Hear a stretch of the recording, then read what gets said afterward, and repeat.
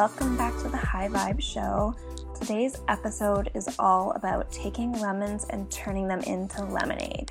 I feel like we talk about this a lot in life with like inspirational quotes or, things that your grandmother might tell you. I mean, Beyonce wrote an entire album about it. I personally am a big believer in learning from the shit that comes your way and just figuring out how to turn it into a positive. One of my favorite quotes is, sometimes you win, sometimes you learn. Every failure, every rejection, every setback is really an opportunity to learn and grow and reevaluate your life and what you want. And so our guest in today's episode was faced with possibly the most ultimate lemon and has turned it into the most magical growing experience and has totally taken out like a new lease on life. So her name is Alanna Gatchalian. So I met Alanna last fall on a campaign I was working on, which was a breast cancer awareness campaign. I instantly clicked with her. I don't know if she feels the same way, but I think it's because we are both Sagittariuses, but also because she just had this amazing optimistic outlook on life, and I found it so inspiring to have gone through what she went through and then to still be just like this ray of sunshine with this big bright smile. So Alanna was diagnosed with stage 3 breast cancer, I think about a year and a half ago, which obviously is like one of the most challenging, life-changing experiences I think a person could go through. And she totally just turned it around and started a fresh new life, which I just think is amazing. So in this episode, she's going to share her story of going through cancer, the importance of advocating for yourself, and how she has just started fresh by leaving her job and leaping into starting a brand new business, which is designing Philippine-inspired head wraps for women facing cancer treatment.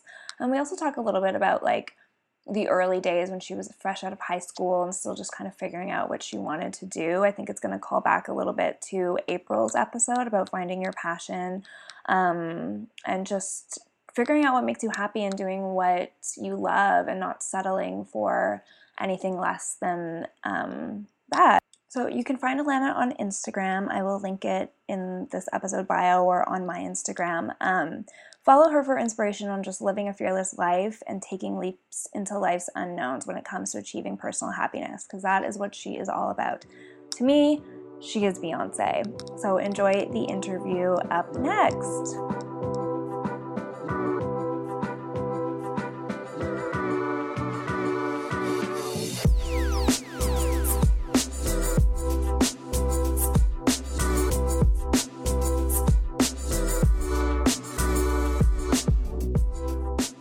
Okay, so I am here with Alanna Gatchalian. So how are you, Alanna? I'm doing pretty well today, actually. Thank you. Welcome to my home. We're recording in my tiny apartment today, so that's kind of different. The first one that I've done here at home. We just had a delicious brunch. Absolutely, it was at delicious. Insomnia. It was so good. And so today we're going to be talking all about Alanna's journey from like leading up to being diagnosed with cancer and then going through that and then kind of coming out of it with like a new lease on life and a totally change, like your life has completely changed from how you were before. It's a good 180 change, yeah. In a good way. Definitely in a good way. Yeah, I mean, I think like when I met you, I was just so inspired by how positive you were and how like badass you are. And it's like, I think there's like this image in people's heads of cancer being like, just like, like first of all, older people. You never think of someone as young as you, like Yes. You're 33. Yeah, it's usually quite old. Like you think about like 60s, 70s for the most part. And then, like, when you look at your Instagram, it's just full of, like, this cool, like, all the hip-hop dancing that you're doing, and you've got this crazy haircut, and you're just, like, this like huge, new like, look. bright smile, and it's, like, you're kind of just killing it.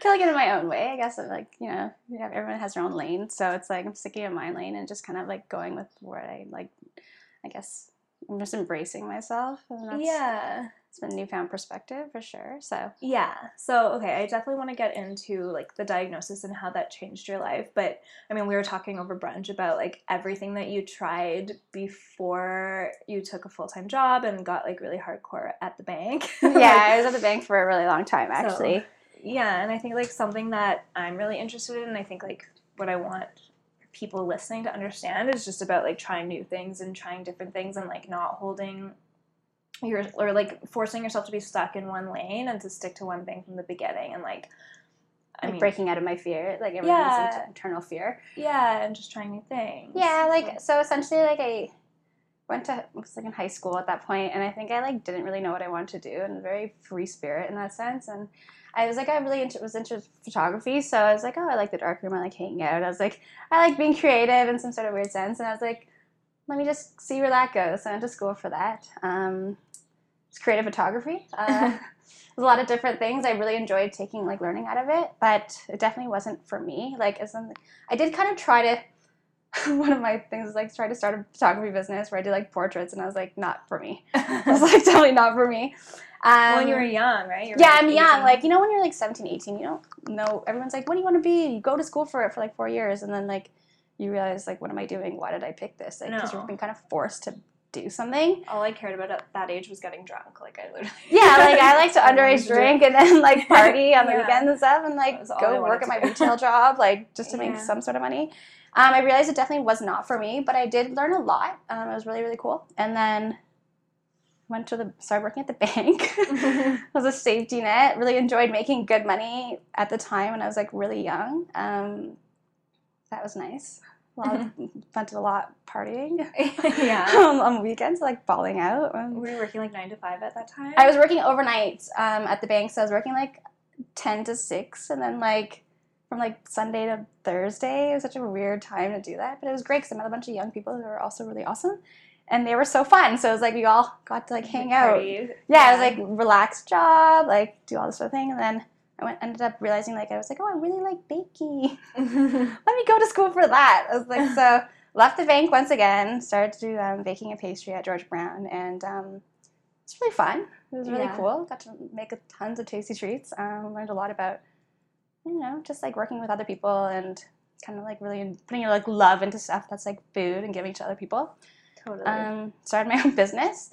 Then left my own business. I was like, oh, this is more of a hobby again. I quit. I was like, I think I like prefer to just not do this as a regular. How long were you doing it for before you decided to quit?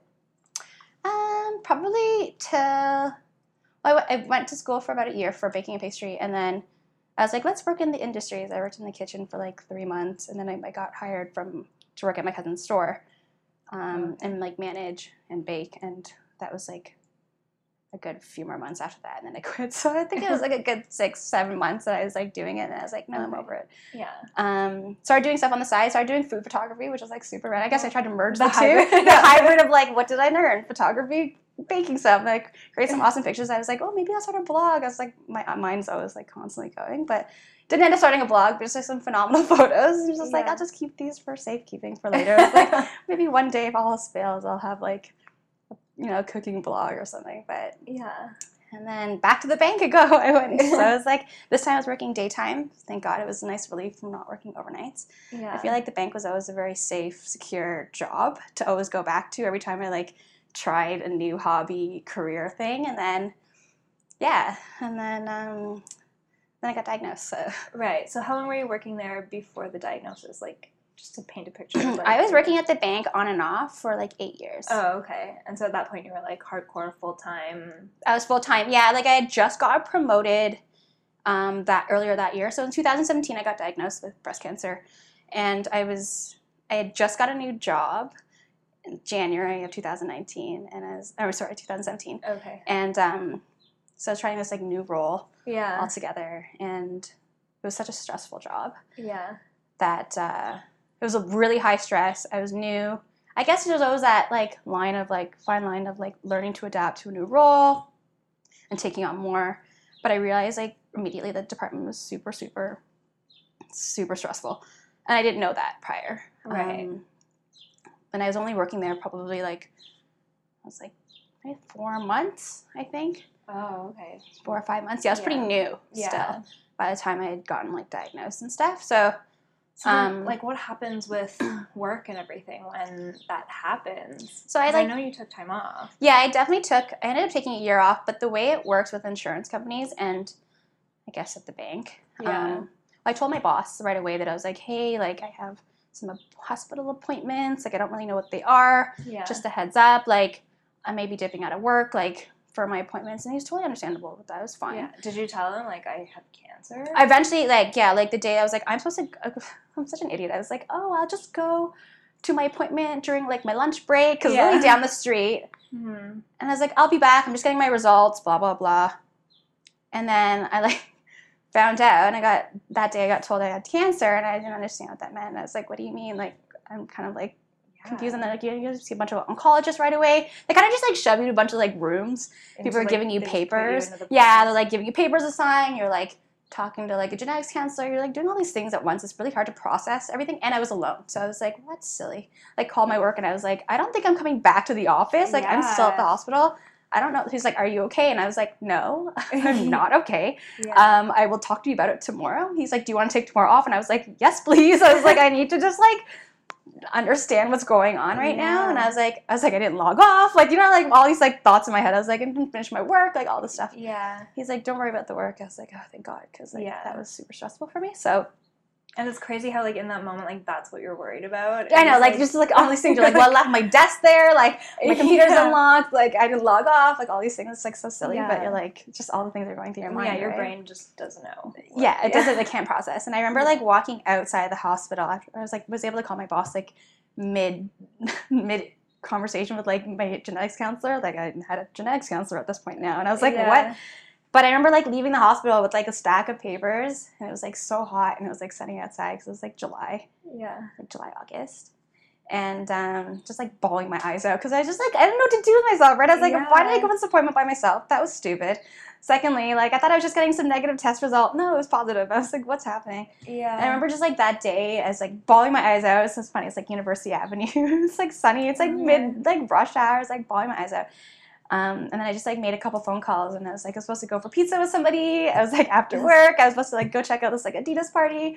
Oh. And then I ended up still doing all that just to, like, distract myself and just kind of, like, process everything. Like, I was, like, the last thing I want to do is go home now and then sit in, like, silence and, like, really let that set. So I, like, ended up, I told my friend, she's like, where are you? I'll pick you up. She ended up picking me up. It was really nice.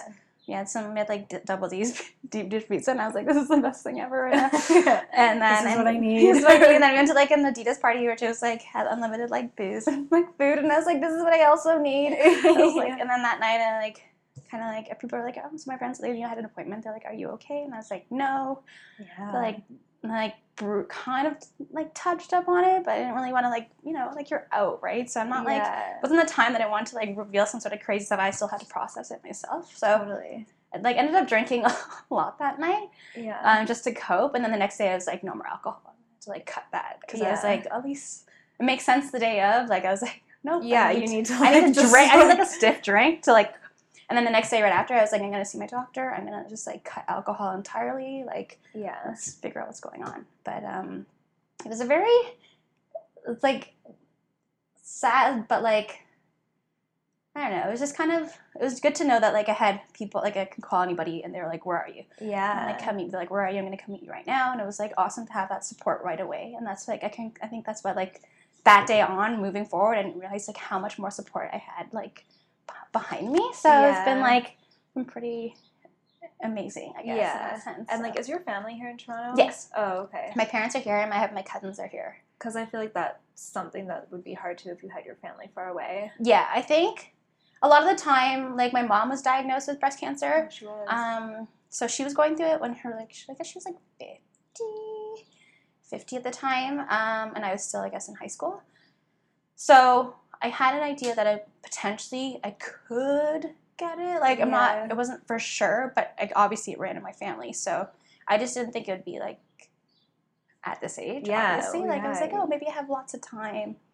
But that... Because you were 32? 31? I was 31. 31, yeah. Yeah, so, you know, I didn't know it was not gonna... It's not going to be like when I was 50 or 60. It was like, so that was a little bit tough, but knowing, it was funny because when I asked my mom about stuff, I'm like, oh, like, what did you, like, how was this? Like, how was radiation? She, like, didn't have to go through chemo. She was really lucky she didn't have to. I think that would have, like, really scared me if she did. Hers was, like, stage 1. Okay. So what was yours? Stage 3. Oh. Yeah. And I think when you're older, when you're younger, it's a lot more aggressive cancer. So it tends to spread rapidly. I guess because your body's just so like young, right? I guess it's more of aggressive type. So I was surprised. I was like, what? I was like, and you didn't have to go through chemo? I was like, so you had a lumpectomy and you just had radiation? I was like, I have to do all these things. I have to get like surgery. I have to like go through chemo. I have to do radiation. It's like, oh my God. So yeah. But a lot of the time, like, it did bring my family closer together, for sure.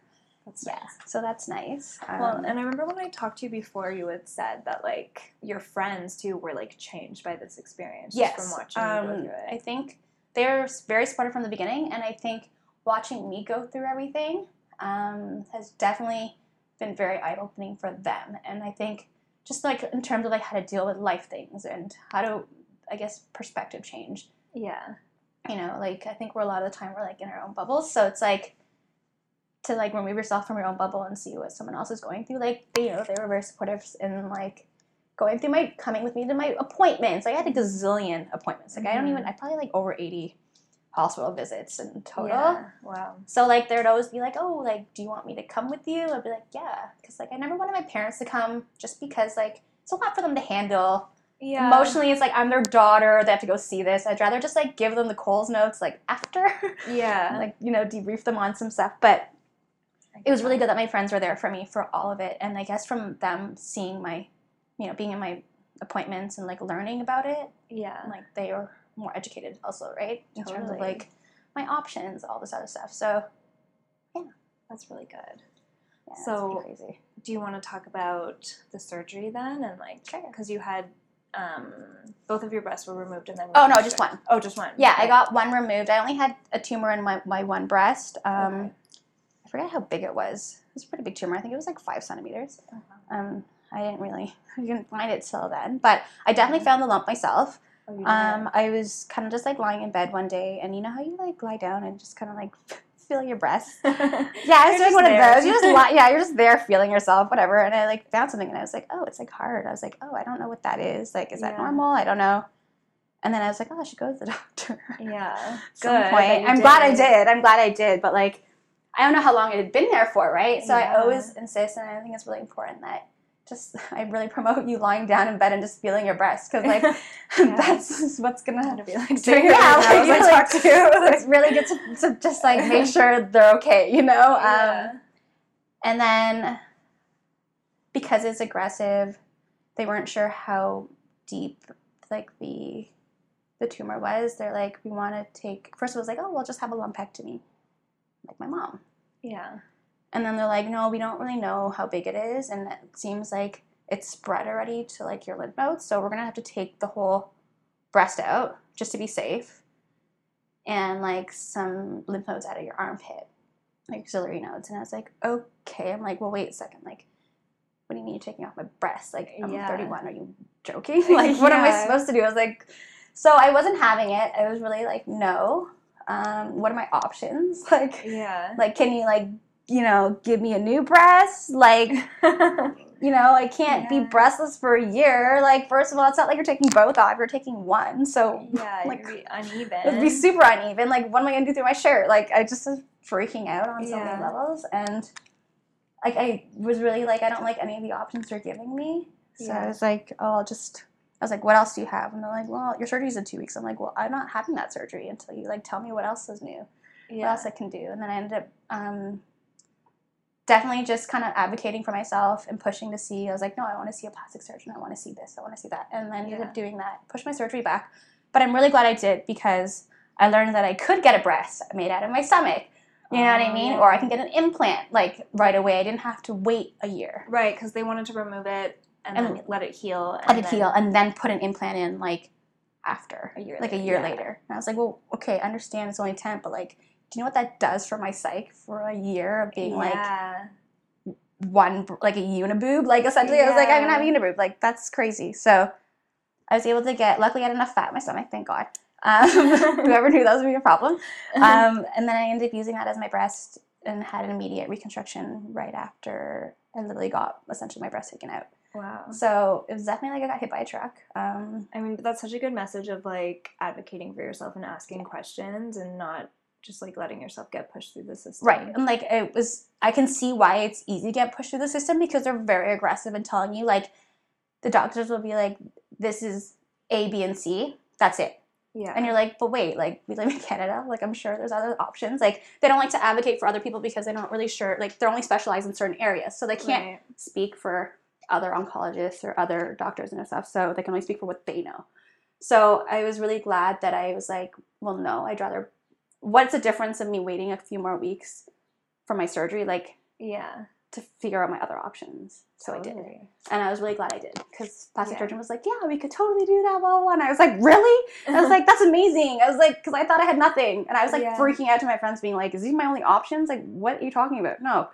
But a lot of people don't know that. And I was like, insist that you advocate for yourself regardless. Like, and because we have this Canadian healthcare system, it's like they're all out there and like it's not going to change the price. It just changes how long you wait, right? Because like all of this is covered. Yeah, it's all of it covered. Yeah. Thankfully. Thank God. Yeah, like I can't even imagine living in the States right now and having to pay, I think it's like at least $100,000 for treatment altogether and surgery. Like all those hospital visits and all the drugs. Yeah. I'm like so glad I was like, I don't have $100,000 for this. I was like, I don't think a lot of people do. Right? So I'm just really glad that we were in Canada and have to deal with that. So yeah. And then so you have the surgery and then you have to do chemo after? Yeah. So let me just like backtrack for a second because I was like, wait, I forgot something. I was like, right before so during this time I was like trying to deal with like work insurance, trying to figure out there's a lot of like work stuff I had to navigate, which was really stressful actually, having to deal with the insurance company from work because they don't believe you have cancer. They don't believe, like, you need tons of documents to prove that not only are you already figuring out what the hell you're going to do with like your surgery options, you know, your life, the fact that you might die, you also have to prove that you're going to die so that they can like let you get paid essentially. And it was the most ridiculous thing ever. And that was I think the most stressful. It's funny. I was okay with dealing with surgery. I was okay with dealing with IVF. Okay with all the stuff. I was like not okay with dealing with my insurance company, and I was very bitter about it. Yeah. Because now I had to keep going back to my doctor to like get more pages faxed. Like it was like they needed it by this day, and I was like, you know how much result papers you have from all your testing and stuff, and you have to now send it to the insurance. So you have to send them like all that personal information, all of like, it, your results, back to back. Like they can't miss any of it. Wow. And everything needs to be signed and all this stuff, and it was like, okay, like I'm trying to figure out all my other stuff right now. And like you're going through like the most traumatic experience of your life, and you're on the phone like on hold with like on hold, and they're like, "What do you have?" Like they're like even the way they speak to you, they're like it's super rude. Yeah. And I guess I understand people try to fool the system. I'm sure it happens all the time, but like at least be a little bit more compassionate when stuff like that is being said to you, because it's not like, it's not like I'm like on stress leave. No, like it's like I'm legitimately diagnosed with cancer. Like so during that and then doing that whole IVF thing was pretty. It was like a week and a half, 2 weeks of just like trying to save my eggs in case I got ruined from chemo, which was like a weird thing to decide. I thought it was just the radiation, but it's chemo too. That chemo could potentially damage your ovaries. So. You know, it's hard to make a decision at 31 being like, they're like, so do you want to like save your eggs? And I was like, my what? Like I was single. I like didn't really think about having children. I wasn't really, I wasn't in a relationship or anything. I wasn't married. So it was very hard to kind of be like, I don't know what I should do. And like, I know some girls, I've talked to them after that didn't end up saving their eggs. They just kind of like, were like, no, and see what happens, you know? And just hope for the best. And hope for the best. And then for me, I was like, no, I'll try it. Might as well now. It's covered, thank God. IVF is covered if you're diagnosed with cancer. Right. Usually it's like a $10,000 process. Yeah. Wow. Yeah. 10,000, 13. I mean, so like I think it makes sense to take advantage of that opportunity if it's covered. Well, right, and also with chemo, you can't. Once you start chemo, you can't now opt for IVF. That's like what they say. Switch halfway through. Yeah, you can't like be like, I want to save my eggs now, post, because they know that the chances of your ovaries being like damaged is high, so there's no point in like they don't want to risk the process if they know they can't really get anything. So it's funny because like in about a month and a half, I had literally like got diagnosed, tried to figure out my surgery options, IVF, insurance company stuff, and then had surgery. So it was like really crazy month, like a mindfuck. Yeah, I literally like I think I became in like, my body went into like survivor mode where it was just like, totally, you know, taking one thing at a time and just like plowing through it. Yeah. And I realized like you can only take things like one day at a time anyways, and makes more sense. It becomes really overwhelming. Yeah. Because I remember being diagnosed and like, fuck, I have to like, sorry. I was like, I have to go through surgery. I was like, I have to go through surgery. I have to go through chemo. Like, oh my God, chemo's a whole other thing. What does that even entail? Like radiation and all that. So like, start to freak out, and like my anxiety was like really high. They're like, the doctor was like, here, just take some Ativan. Like, you need some, because I couldn't like sleep at night. Like I'd be up to like 3 a.m. Googling everything possible because like that made knowledge made me feel comfortable and not feel like scared. So I know a lot of people that had a hard time just Googling their. But then you also like end up reading the worst case scenario. Yeah, you read about the worst stuff, you read about the best stuff, you read about everything possible, and then like you're wired at 3 a.m. Yeah. So like, and at this point, you're not at work anymore, right? You're like. No, I was like, I think I was just kind of like recovering from surgery. Okay. And that was a good 6 weeks of just like feeling like I was like 90. Yeah. I was like 90 years old and like a 30-year-old body. Yeah. So it was like slow recovery. But it was good. I was like walking. I was pretty active prior, so like walking made me feel good. I was starting to get like cabin crazy because totally. You can't do anything. Like lie there all the time. Watch like how much Netflix can you watch? Like when you watch everything else, you're like, I think I'm done. So for your surgery too, did you have to sleep upright? Yes, I did. For my surgery, because I had a tummy tuck at the same time as my breast reconstruction. I had to sleep upright. Luckily, I found out I had to sleep upright, so I purposely bought like this like wing-back chair from IKEA with like an ottoman. I was like, I'm gonna prep myself for this. It'll be great. Get comfy. I literally slept in it for like 2 weeks. It was so awful sleeping upright. I can't even tell you. But because I couldn't lie down because it would pull on my stomach. Because I had bandages on my stomach and I had just gotten essentially a tummy tuck at the same time, right? So any pulling, so I could only. It felt more comfortable actually just to sit upright because then my stomach's closer to me as opposed to like lying down where you realize you're fully, and you realize you use a lot of your core when you push up out of bed. No one realizes that until you realize you're trying to get out of bed and you're like, oh my God, I can't get out. And you can feel it. So I had to sleep upright and that was awful, and I was really glad to eventually be able to crawl into bed, but even still it was very painful. Sleep like kind of like really high up, like stack all the pillows that I had up and like under my knees so I could like. And you couldn't sleep on your side or anything? No, I couldn't sleep. I could probably sleep on my left side, but because my right side was surgery side, I was like, no, it was out of commission. So I had to learn how to sleep on my back for a full year. Oh my God. I was not a back sleeper. I was definitely a stomach sleeper, so it was a very weird thing to be like, I guess I have to sleep like this now. Well, and it's like something that you do not think about. No, and you're like, what am I used to sleeping? And then you realize you can't sleep on any of the sides that you're supposed to, that you're comfortable with. So it took a lot of adjusting, but and then we had and then chemo, right? We were talking about chemo. Right. I decided to take control of it, I guess, of the fact that I knew I was going to lose my hair. Right.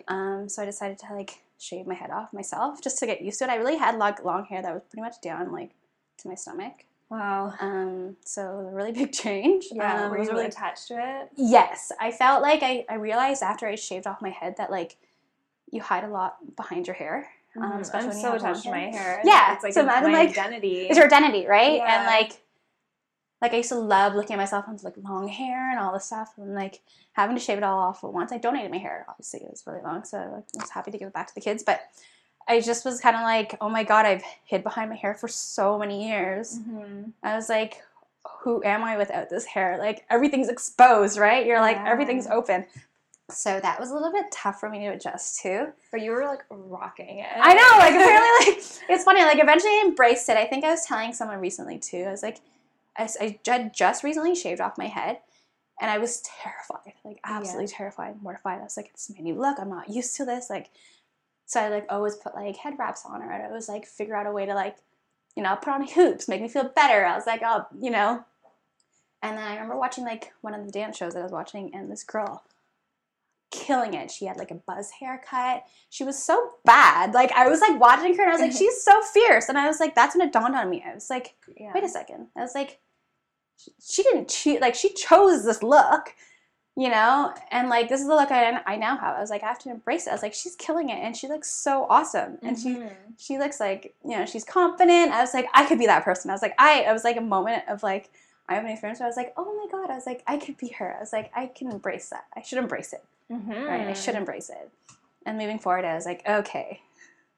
Well, I did. So I did. Like, I know you have like cool like stripes on the like dyed my hair. Yeah, you dyed it pink. Like, you know, it's like I realized that at that time it was really fun to explore new, like just kind of like finding my new self, I guess, in that sense. It helped me explore like new fashion sense and all sorts of things that kind of like gave me a, like, why not now? Yeah. Like, you know, I make the best of like what your situation is. And I think that helped in turn like made me who I am now, I guess. Yeah. I agree. So okay, so I think that's a good segue to talk about dance because you know, we just talked about this over brunch, but like dancing was something that you used to do and then you kind of set aside, right? Yeah. And so prior to that, like before I was like diagnosed, I was like working really hard at a stressed out job that didn't pay me very well, and you know, like trying to grind to make those pennies, and then to deal with my stress, I would go and take dance class because like it was something I like to do and I want to get better at and help me kind of channel my stress energy into it. So I just literally started taking like heels dancing for like 5 months before I got diagnosed. Okay. I was literally just touching the surface of it, really. Like I was like, oh, I'm starting to do this thing. It's really fun.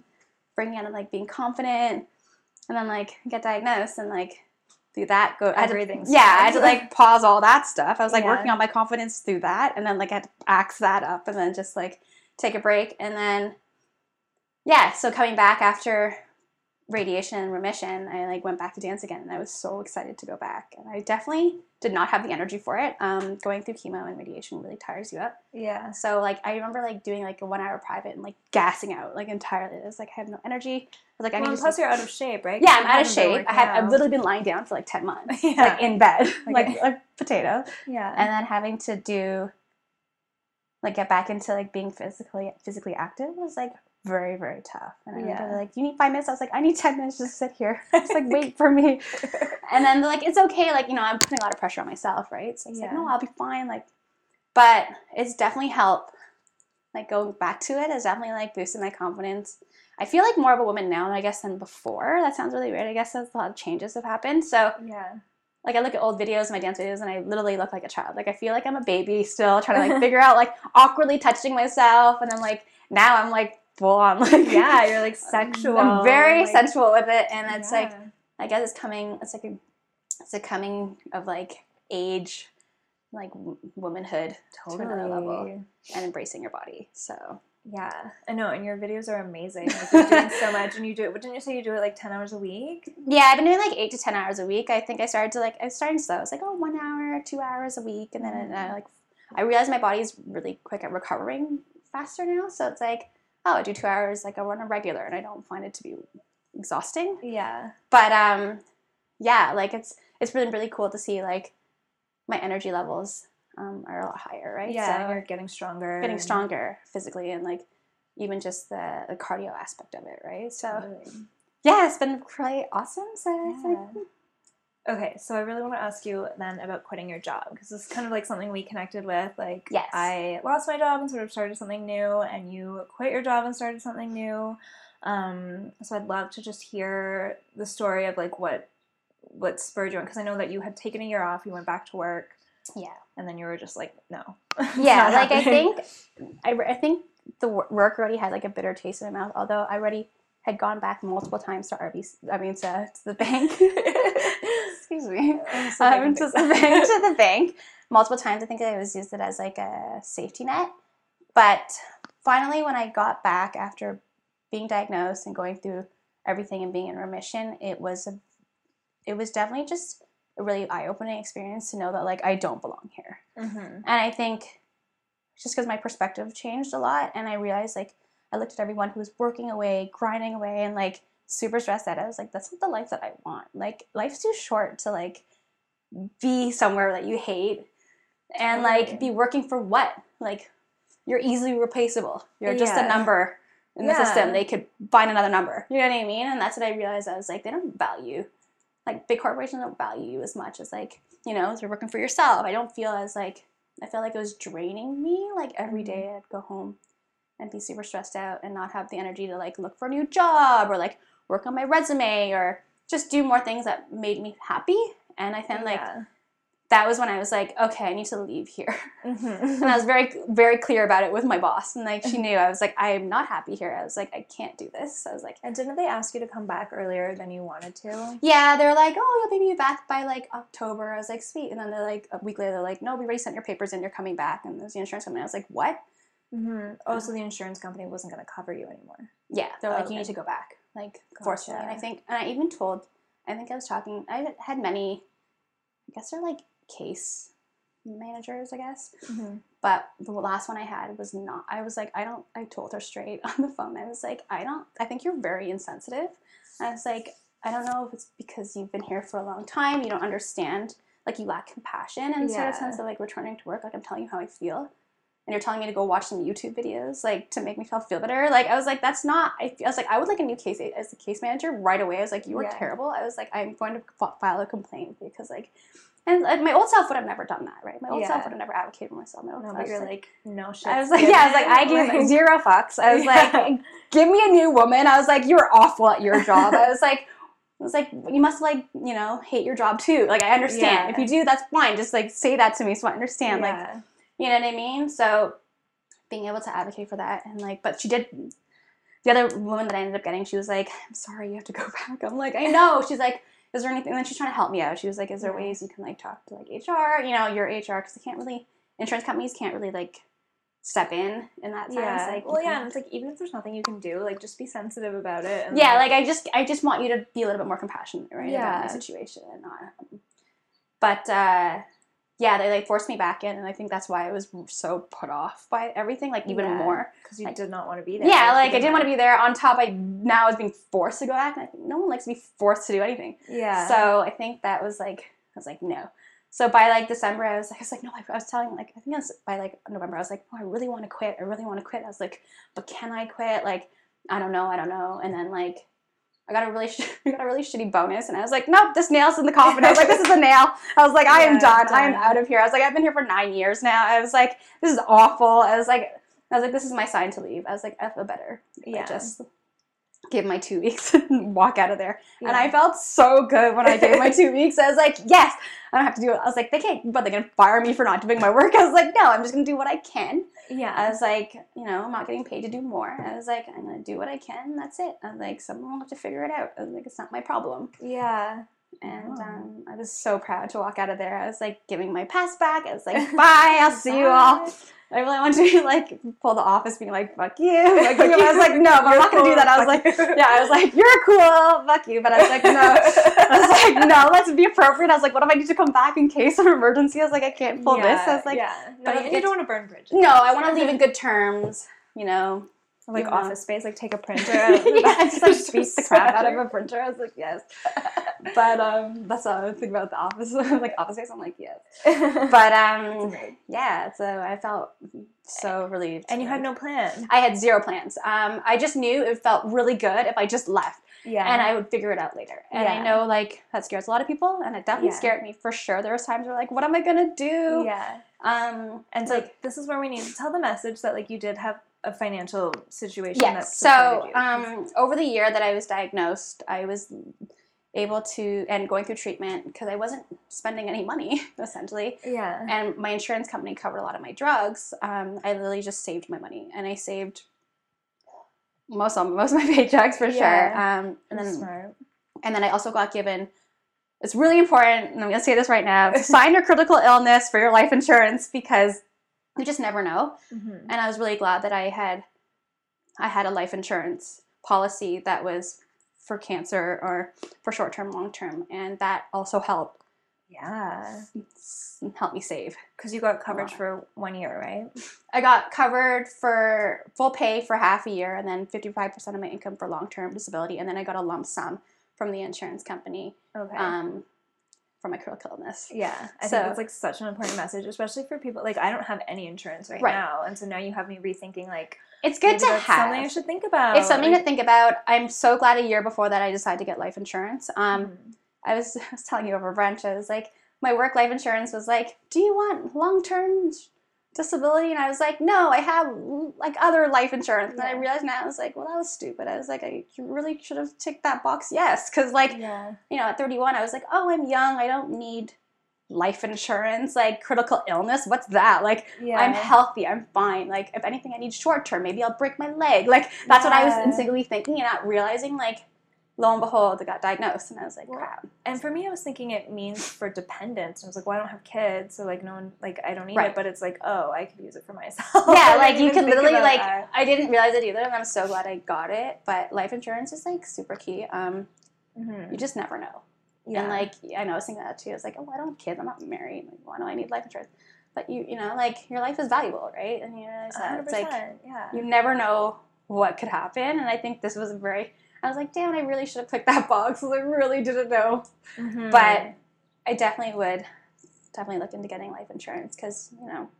Yeah. You want to be like. It's a good message. Just to make sure people are set up to, like, protect themselves. And take care of themselves because you never know what's going to happen. And, like, don't be so foolish to think it can't happen to you. Right. And, like, you know, if your work doesn't offer it, then, like, find it somewhere else because there are some really affordable plans. And, like, you know.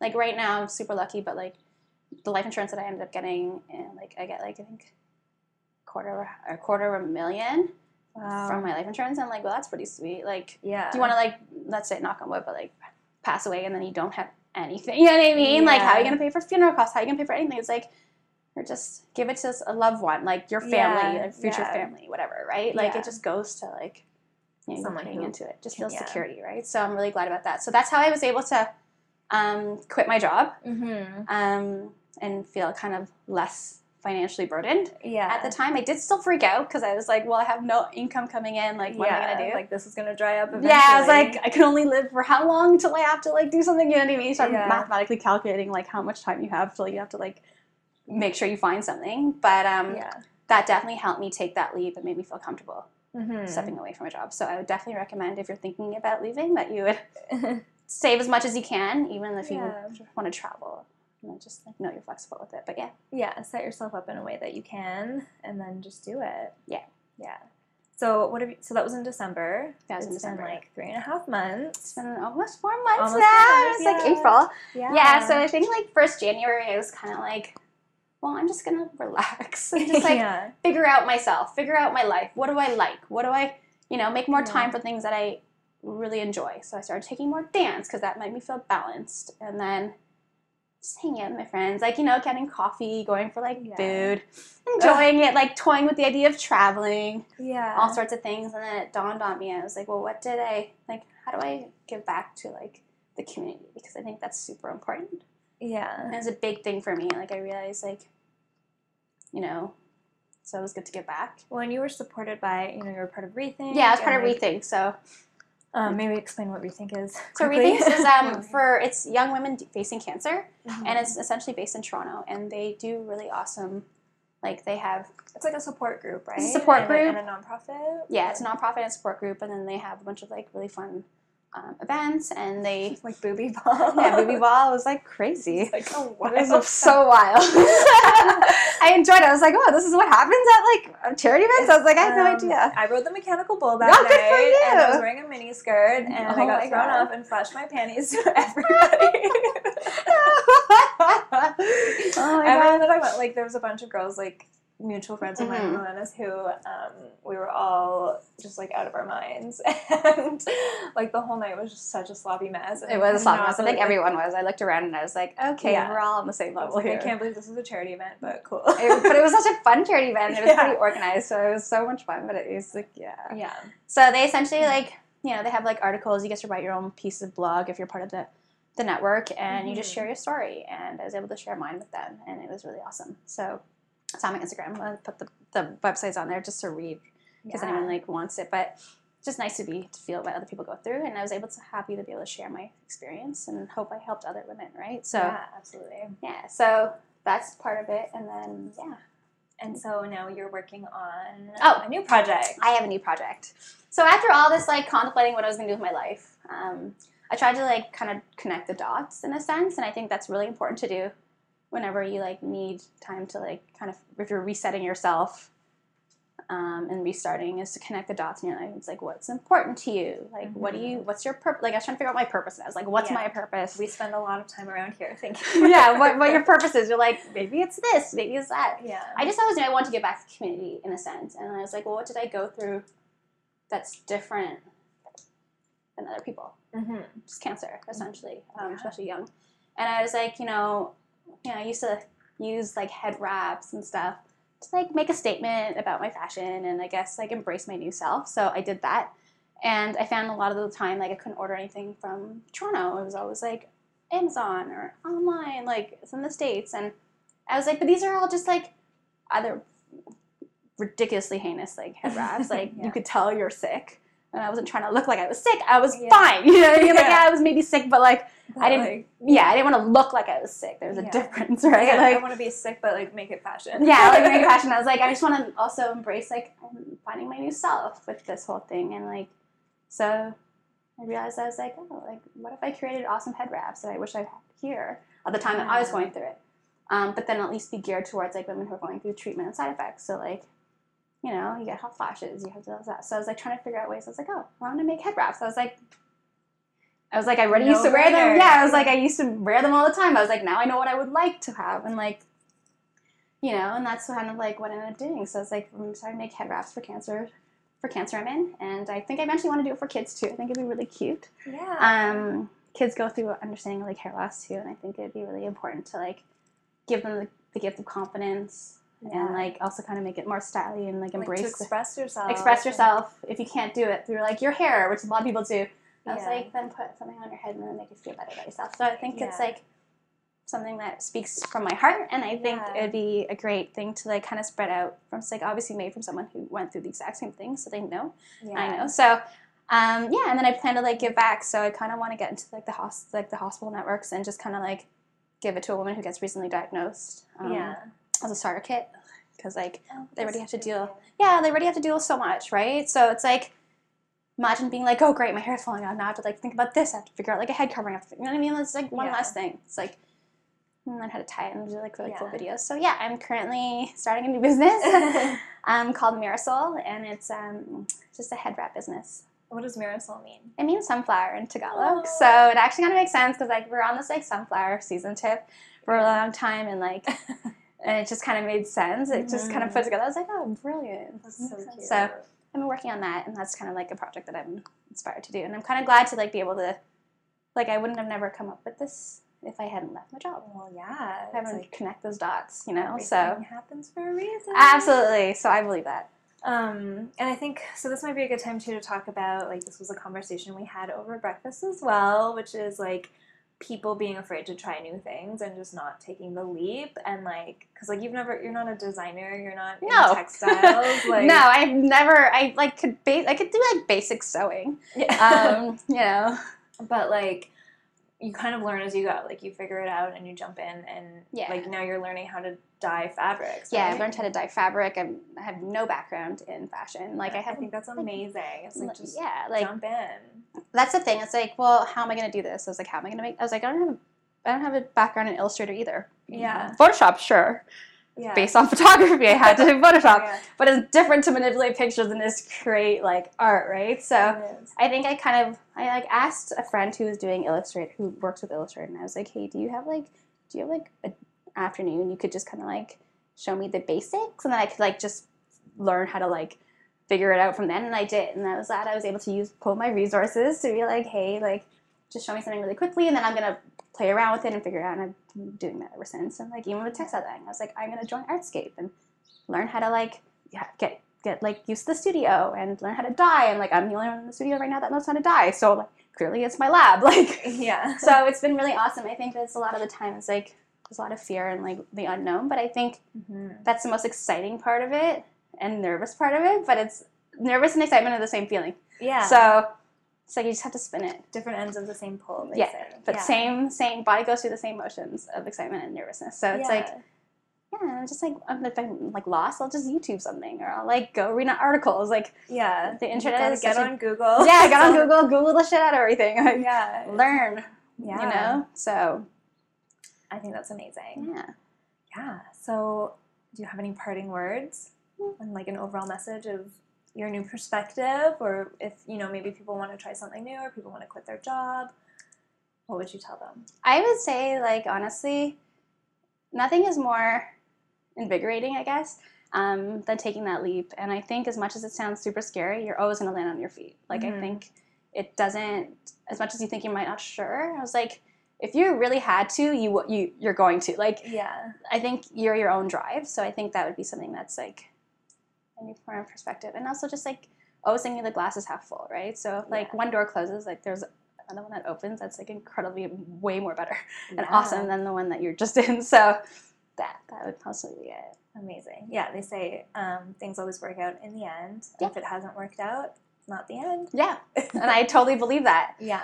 I just think it's like you just never know where you can be and what you can do if you don't leave what you're unhappy with now. And I think that's the most important is like balance and being happy. So totally. Yeah. Cool. Thanks, Alanna. You're welcome. Sagittarius power. Yes.